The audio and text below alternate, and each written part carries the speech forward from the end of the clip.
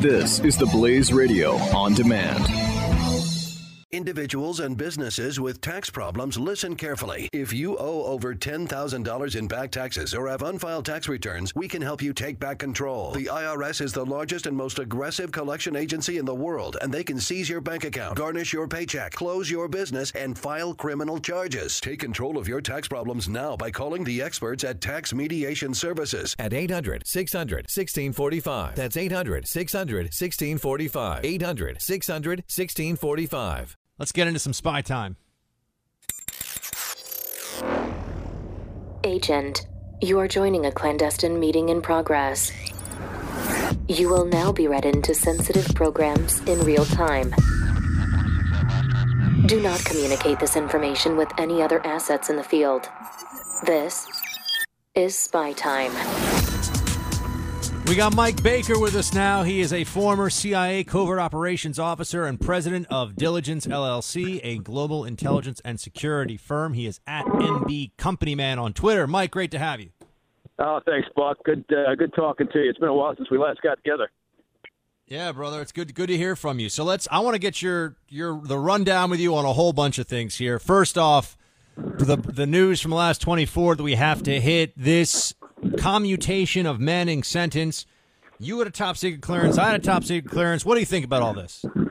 Well, I think it's disgusting. I think it's shameful. I think it's unfortunately it's not surprising. So I think maybe that started out that way. But it's I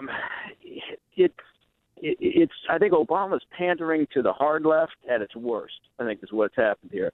And given how upset he was and continues to be over the hacking of the Podesta emails, the DNC, apparently that's where he draws the line. He doesn't draw the line at handing over a trove of classified documents that then resulted in a variety of bad things for people, for our national security interests.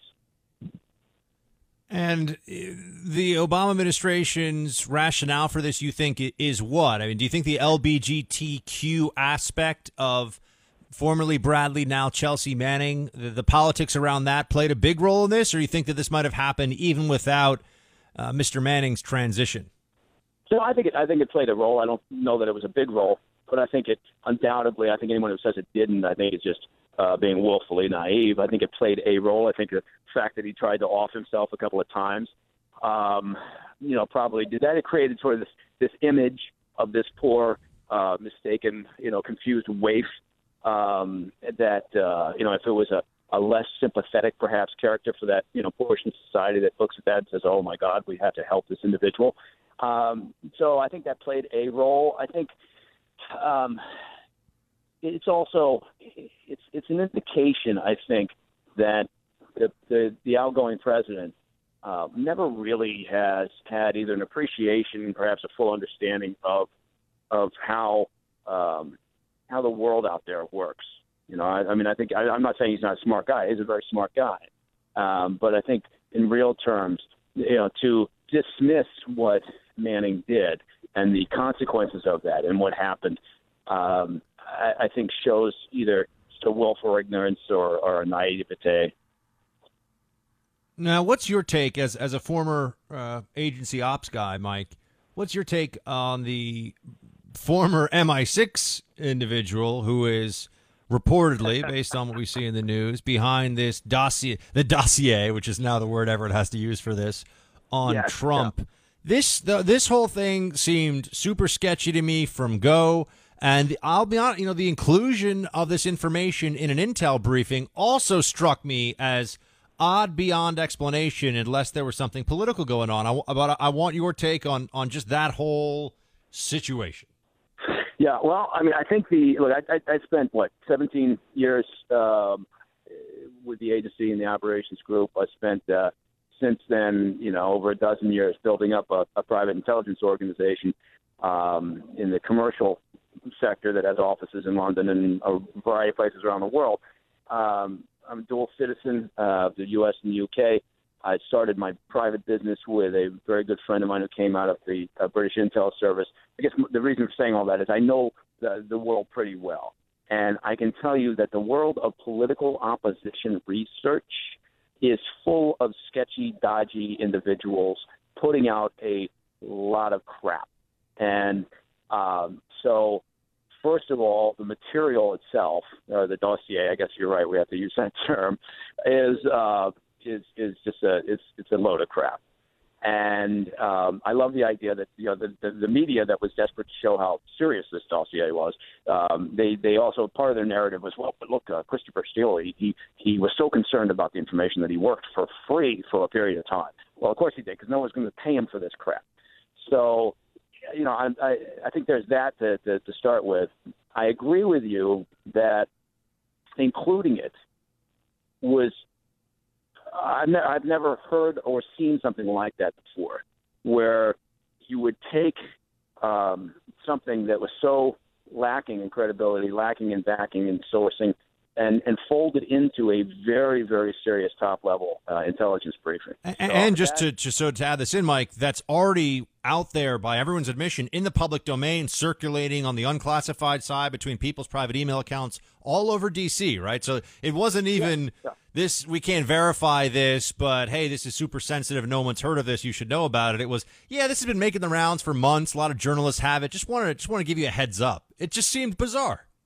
Yeah, it is bizarre. There's no other way to put it. And the idea that, we've heard that was given, the reason was given was that, somehow we just wanted to make sure that the president-elect was aware of this information and could, act on it.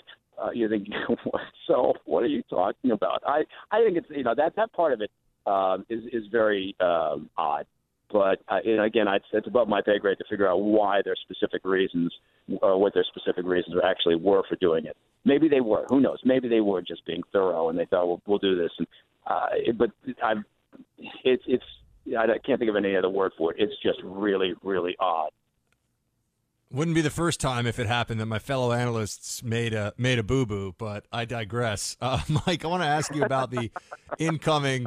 Yeah, we've been known to make a mistake here and there, as you know. But I want to ask you about the incoming Trump team. New York Times today writing a piece, because anything that makes the Trump administration look bad before it's even administration makes the New York Times look good, I suppose. Trump national security team gets a slow start. They're saying that the Obama administration has written 275 briefing papers, over 1,000 pages of classified material, according to the Times here. And they don't know if the Trump people have read any of it, and they're saying that the whole transition on the national security side is a mess. What do you think? Well, I think that's not correct. I know some of the folks that are coming in and filling in slots in the sort of the second and third tier.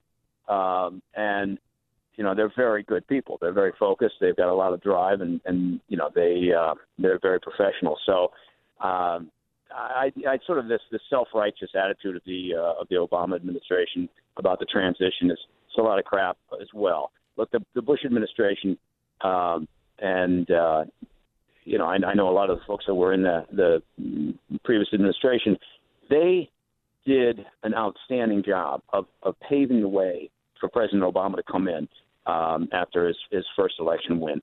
And, they worked their asses off to ensure that transition would go smoothly. This administration, the Obama administration, not so much in terms of doing everything they can. So I'm not buying this idea that they're all sitting around producing briefing papers and they're just waiting for somebody from the incoming administration to show up so that they can, help them out. I'm not buying that at all. I think they're being, if they're not being obstructionist, they're just not being helpful. They're being petulant, and they're all busy looking for other jobs now.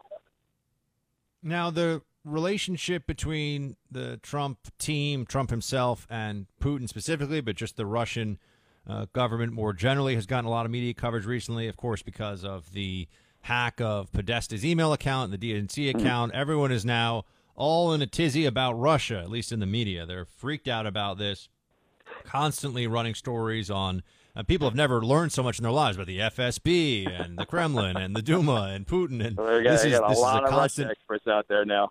Yeah, exactly. A lot of people now are brushing up on their Russian. But I want to ask you what you think the administration's posture should be. The fact that Putin is a strong man and a thug and that Russia plays dirty, this isn't new at all. This is just Russia. So I think it's interesting that they're reporting on this like there's been some big change. Yeah, it's a very bizarre, surreal situation right now where you have, someone like Samantha Power, exiting from her position as the UN ambassador, giving a speech talking about how, they've really been trying to, be tough on Russia, and Russia's been constantly,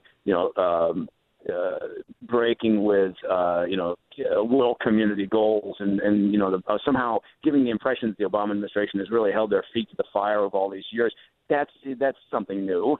Look, the reason why Russia has been engaged in sort of the shenanigans and aggressive behavior they have been is because for the past 8 years there's been no pushback of any real substance. The current administration likes to point to the sanctions. Well, in reality, those sanctions have not damaged Putin in any significant manner. They've found workarounds. So, and you're right. Russia's been doing this forever. You go back to 1941, and back when the Russians still had a pact with the Nazis, an alliance with the Nazis. And the Russians spent at that time a great deal of time, money, and effort here in the U.S. influencing U.S. public opinion and political activity. Because what did they want? They wanted the U.S. to stay out of the war. And so they were engaged in buying off journalists and placing articles. They were engaged in setting up associations, supposedly independent groups that were supporting isolationist policies, but they were funded by the Russians. They were engaged in meddling and directing union activity on behalf of this agenda of theirs. So they've been doing this for a very long time, as you pointed out. I think what you have to do with Putin is just treat him as sort of the simple cat that he is. Right? He's always going to do what he believes is in the best interest of Russia. He always will believe that the collapse of the Soviet Union was disastrous, and he'll want to put back in place some level of influence. He's not going to do it solely by territory, but other ways. And so as long as we deal with him in that manner, I think we're fine. And sure, that means when we can, let's try to make sure the relationship's on steady footing. But we should never. And this administration, and to be fair, the Bush administration, they somehow thought that they could work with him and that we would have similar interests, and those interests would align on a regular basis, and that we could work together. And that's just not going to be the case. And when it comes to the intelligence community, a lot has been made of the feud between Trump and the IC. I try to point out that it's really Trump and what he presumes are very senior leaks from the people running different agencies in the IC. Trump isn't calling out every GS10 employee and saying, you're a clown, you're the worst, right? I mean, it's not really, it's really between people that are political appointees and the incoming administration, or at least that's how I read it. What do you think if you were advising the incoming president on what could be done within the IC? He's thinking about, at least the reports, he may restructure some of it. They may shrink the size of the NSC. They may make the intel community a little smaller, a little leaner and meaner. Do you see room for that? Does that strike you as area for improvement? What do you think? What do you think about some of the changes that he's talked about? Yeah, no, I think it's a great question. It's a great point, and I think that look, these things have been discussed over the years, right? So and some of this was lost, right? It got lost, as it often does in sort of the storm that surfaces around each tweet. So he has this perceived battle with the intelligence community, in the Twitter sphere, and what gets lost is that during the course of those few days, they were talking, the incoming administration was talking about things such as, should we look at the effectiveness of the DNI? Does it need to be restructured or dismantled? We should look at devoting more time and effort to the human reporting from the CIA rather than, the technical collection. Those are things that have been discussed, not, just now, but over the past decade. And it's cyclical, certainly with the CIA, and this, you think after 9/11, suddenly, the command came down from on high that, look, you guys got to get more cadre, you got to get more operations officers who can actually go out and recruit humans, as opposed to this reliance on S&T, and that happens periodically. I think those things are all good. I think that we should look at the effectiveness of the DNI. I think that was put together, not necessarily in the knee-jerk fashion, but it was certainly put together under duress. Under duress, exactly. And I think that it would be sound to do a professional assessment of the effectiveness of it. It would be sound to look at potential redundancies within the intel community and see whether we can, as you said, make it sharper, meaner, leader.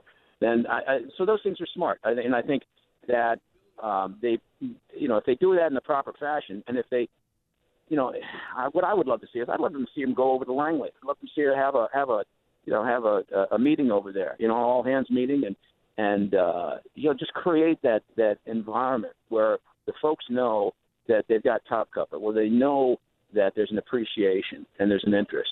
Because, everybody's human, and even though I think people are smart enough to understand it on one level, I think, that the notion that they're coming in with kind of a predetermined attitude towards the intel community, he's got to work to right that a little bit, I think. I hope he does.